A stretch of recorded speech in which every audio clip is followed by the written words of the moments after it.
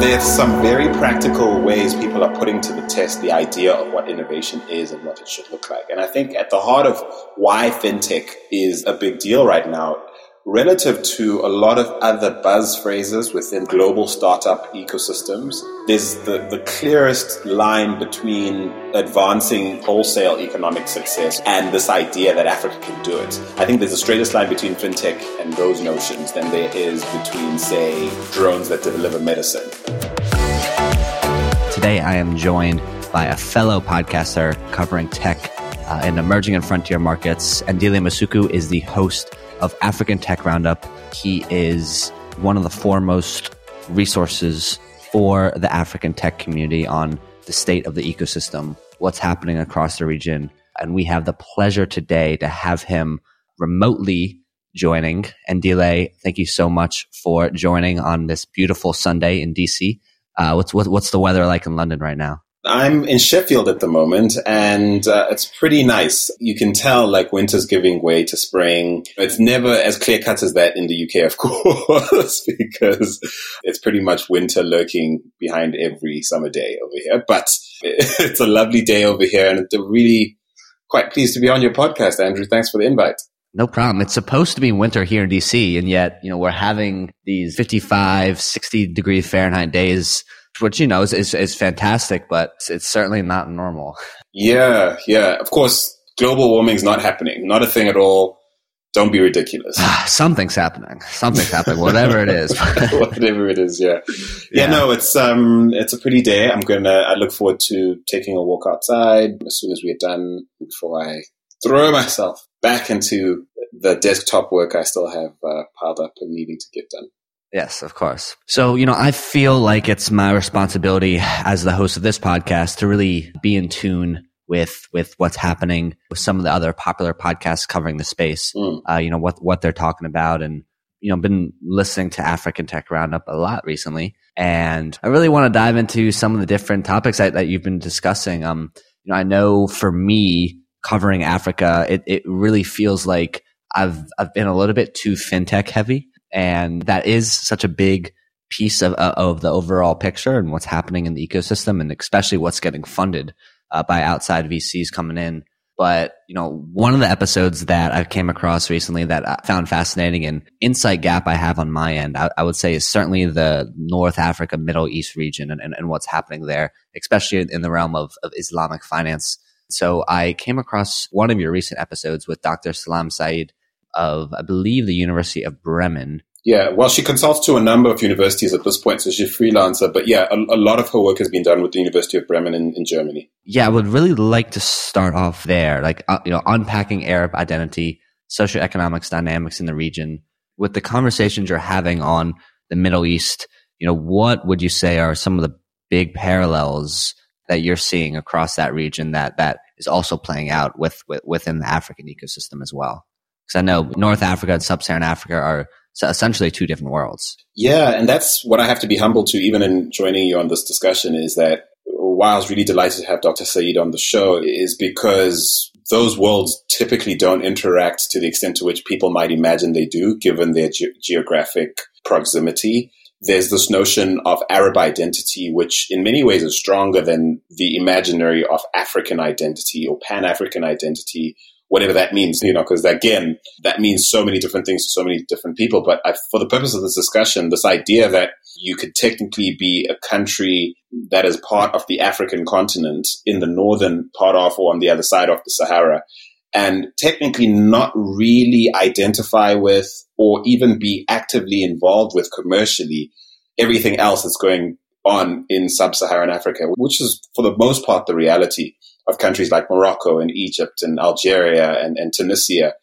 These are countries that, for the most part, have far more in common with Middle Eastern countries culturally and otherwise than they do with their neighbors on the African continent. And that creates a really interesting dynamic as the notion for framing what Africa is going to be and do as we make our way in this fourth industrial revolution. And it's as much a political or socio-economic question as it is genuinely a question of people think differently. Their cultural norms around framing ideas like innovation and what that should look like, and economic progress and what that should look like at grassroots level, at a corporate level, what startups in largely conservative Muslim-led society might look like relative to maybe a more secular, multifaceted cultural dynamic that you find in a place like South Africa, for example.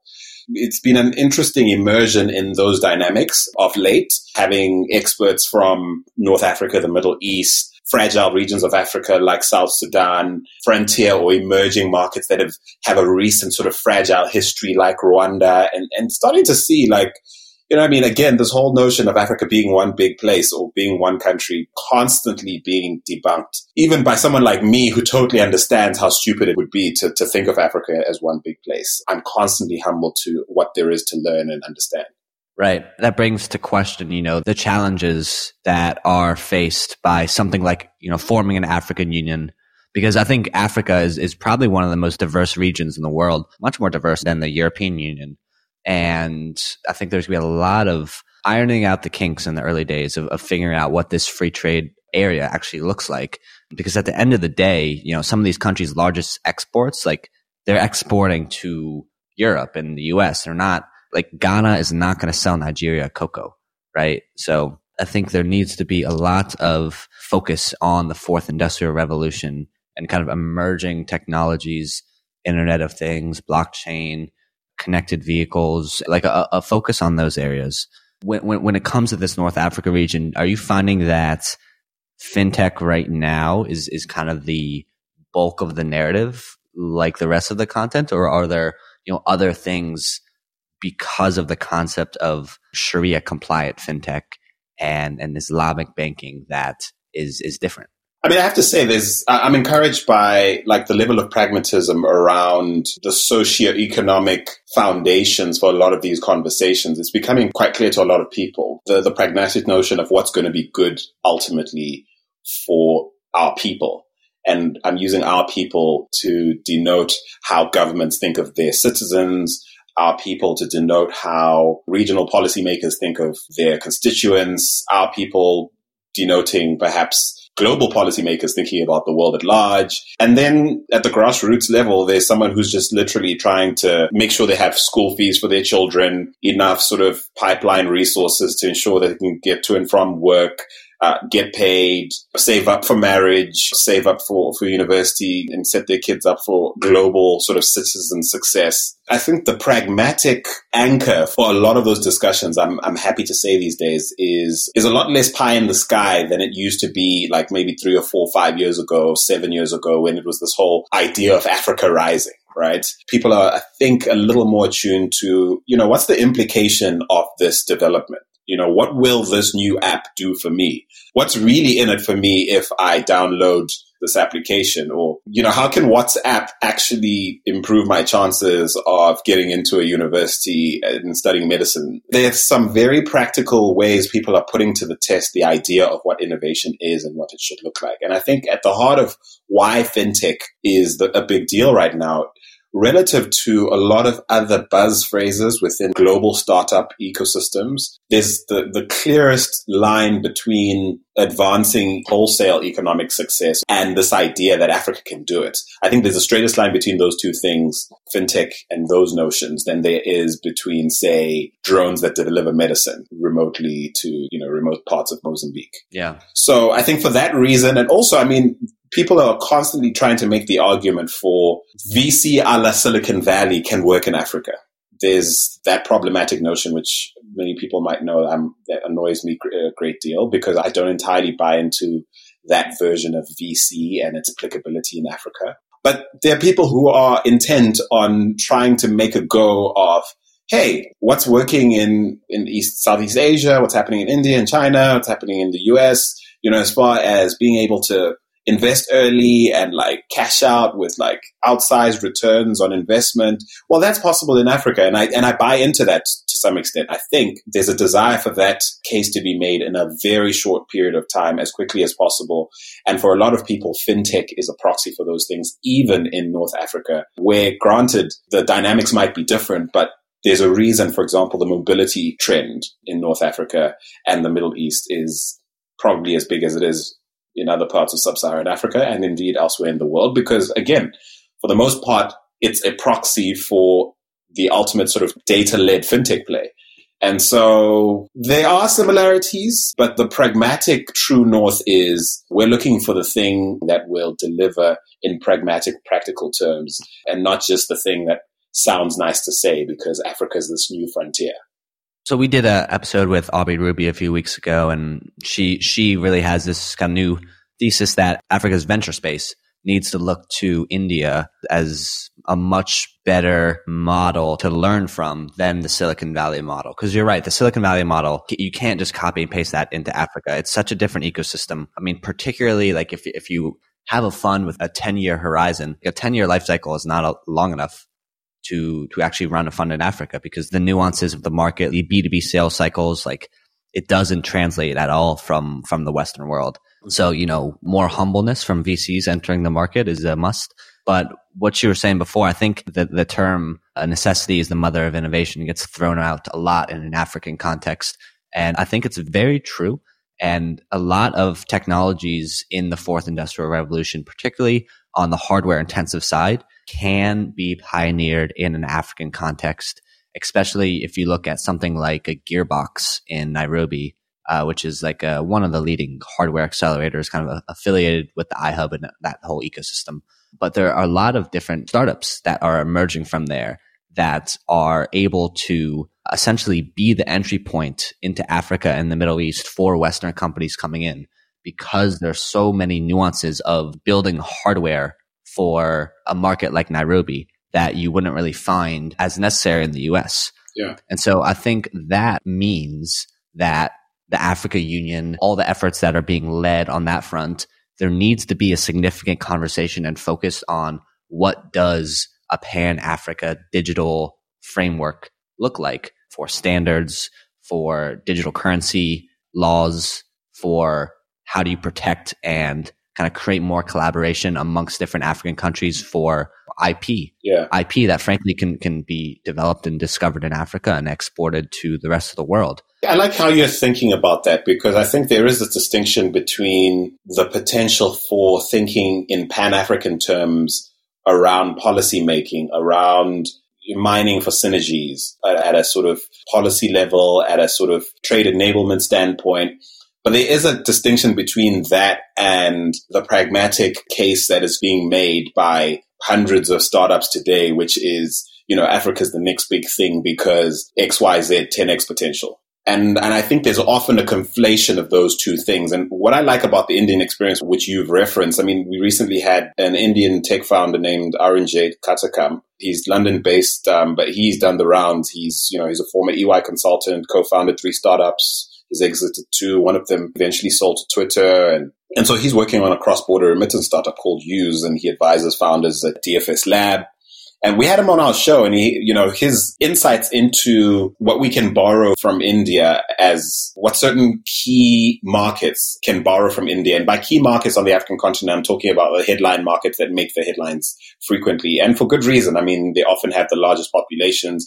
They often the most advanced early adoption ecosystems for digital technologies, fourth industrial revolution tech, things of that nature. And so I'm talking Nigeria, Kenya, South Africa, Ethiopia, to the lesser degree, perhaps Rwanda, Egypt, certainly. And so what was interesting is how he pointed out how in India, there's a lot less oversimplification as far as the ecosystem's understanding of the various elements that make the ecosystem work, or that have come together to set up the success of what is today one of the world's fastest growing e-commerce businesses, or what is today like an unprecedented use of mobile technology and data use for commercial use. So we're seeing in India like wholesale change in usage habits around how people think of their smartphones and what it can do and what they're using them to do and demand of them. And what's really nice is to observe really that Indian ecosystem, they're very self-aware about the role of, say, government and the role of, say, policy making, the role of, say, mafias that have formed around like early successes, similar to the PayPal mafia in the US. And they're, self-aware about the role of certain disruptive influences within mobile telephony that brought down the price of data and changed the sort of competitive landscape that made way for people to start to use their smartphones more and start to use them to do business and bank themselves and do all these interesting things, which frankly we want to see happen in Africa in certain markets. But without us sort of being clear about all the factors that play into what sets up India to be what it is in 2020. We're not doing ourselves any favors by, for example, claiming mobility as the next big thing in Africa or as this big potentially Pan-African play or super app potential without properly understanding the often complex interplay between, the politics, the socioeconomics, culture, the resource flows that characterize various markets on the continent.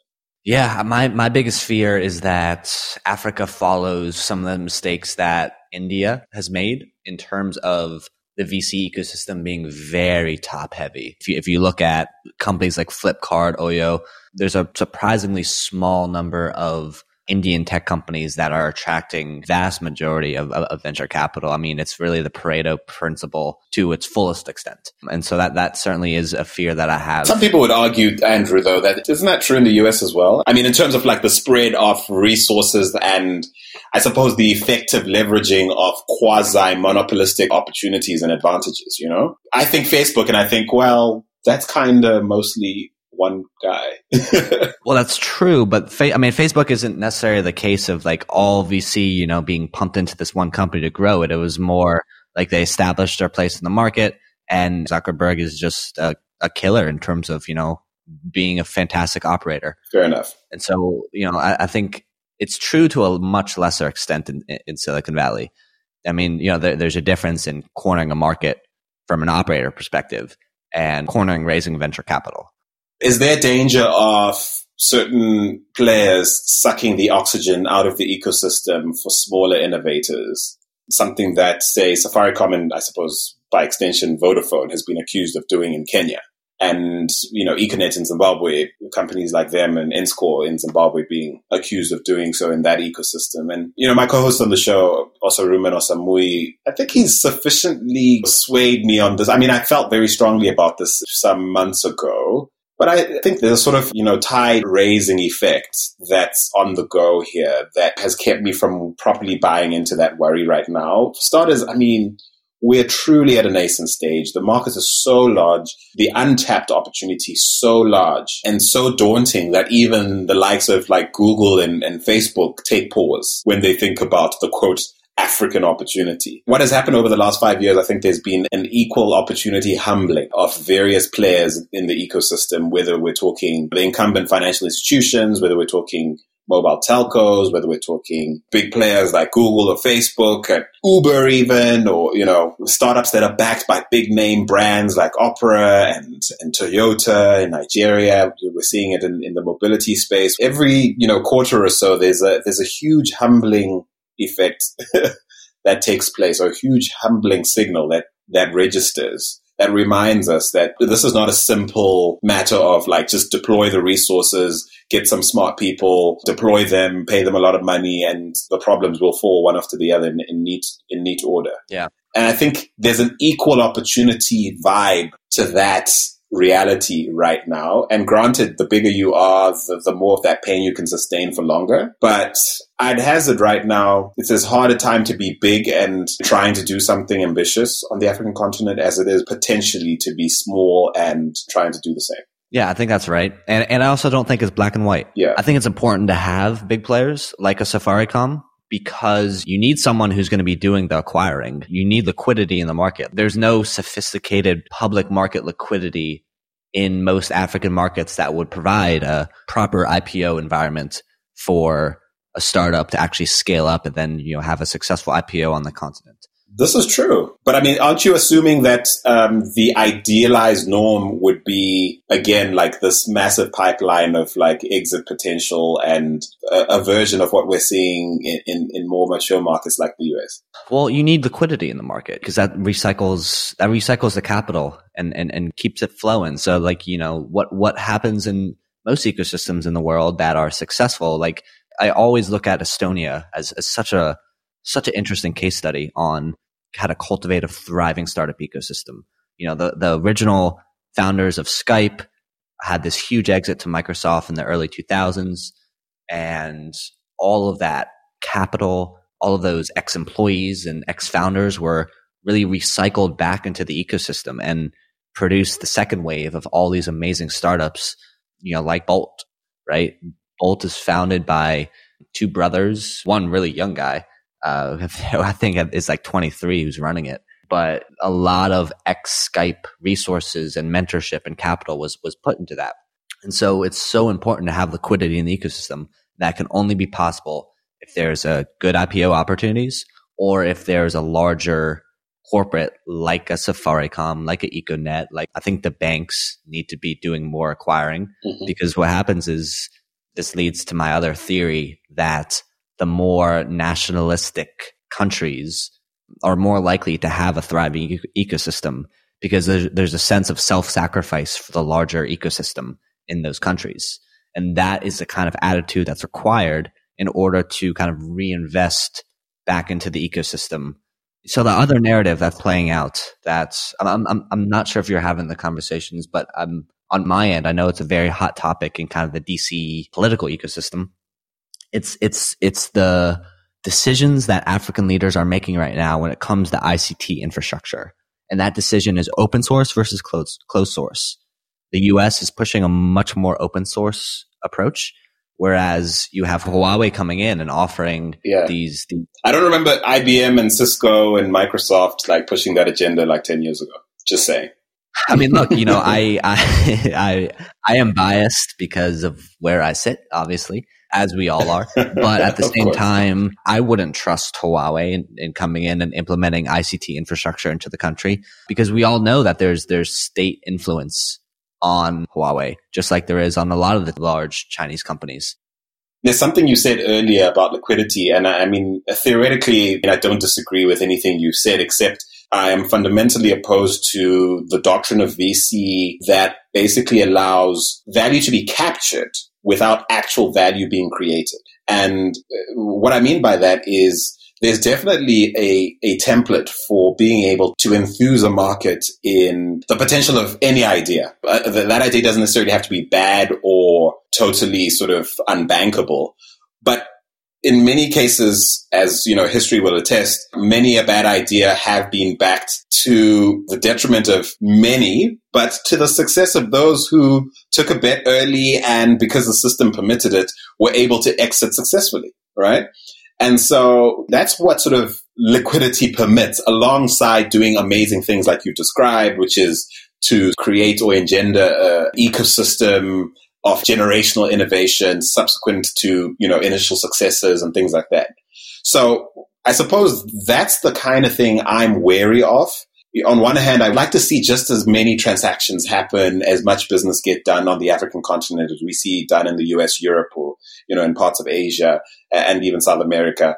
But on the other hand, I'm quite encouraged by a lot of policymakers I'm interacting with these days, who see that the speed some would like to see in our ecosystems, as far as these things are concerned, could actually be an advantage for us in as far as thoughtfully thinking about what kind of market success we want to see, like what sort of policy might sustain long-term, slow drip sort of commercial success for our markets, relative to this desperation to sort of speed to success and capture value quickly and get it in and out as fast as possible. And I understand that we can't totally be in a bubble about this because, the rest of the world carries on at a breakneck pace. But the truth is, Africa has proven time and time again that she will do what she will do when she will do it. And granted, there are some advantages that get lost when the pace isn't what it should be.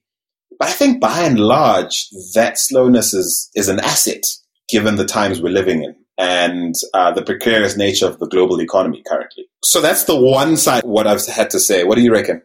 I mean, you look at somewhere like Ethiopia. I mean, they've been a very closed off market in terms of, providing fintech companies banking licenses, privatizing a lot of state assets. And they're now just kind of opening up. And like you said, there's pros and cons to that.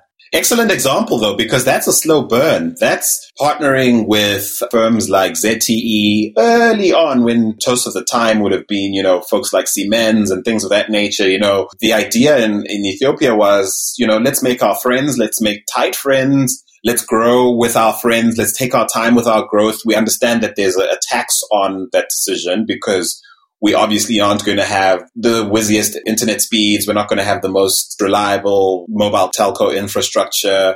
And I'm talking about Ethiopia 5-10 years ago. If we're going to keep this government-owned monopoly on mobile telephony, there's obviously things that aren't going to grow as fast or innovation that we can expect to see, happen as fast as possible.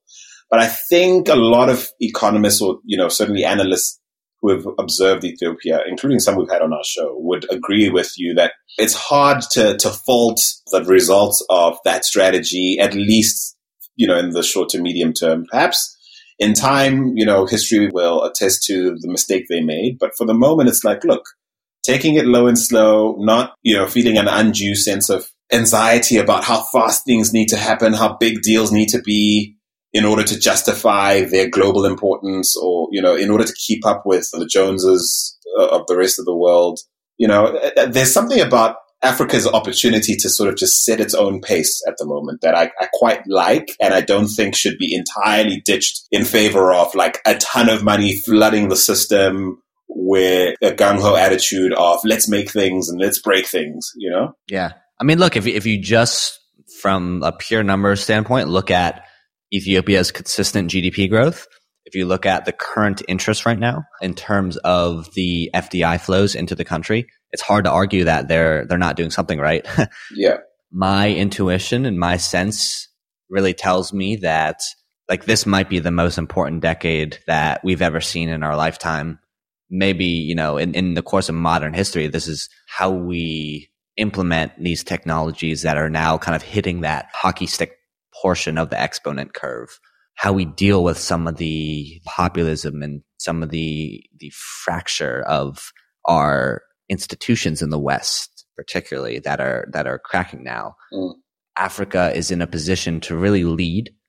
And I think now more than ever, Africa needs its diaspora. It needs its diaspora to come home, to start businesses, to lead. And I think that what most African countries are missing right now are what the U.S. had in its early days, which made it develop in a much faster way, which is economic strength and private sector influence that can provide friction to the government. And that friction is missing in a lot of African markets where you have these politically run businesses, you have this kind of public sector that controls most of the economy, and you don't have, like the US had back in the day. Obviously there was still corruption on our end back in the day, but you had the Rockefellers, the Carnegies, the Vanderbilts that were able to kind of create this friction with the government here. And in that friction is how proper regulation develops. It's how private markets develop.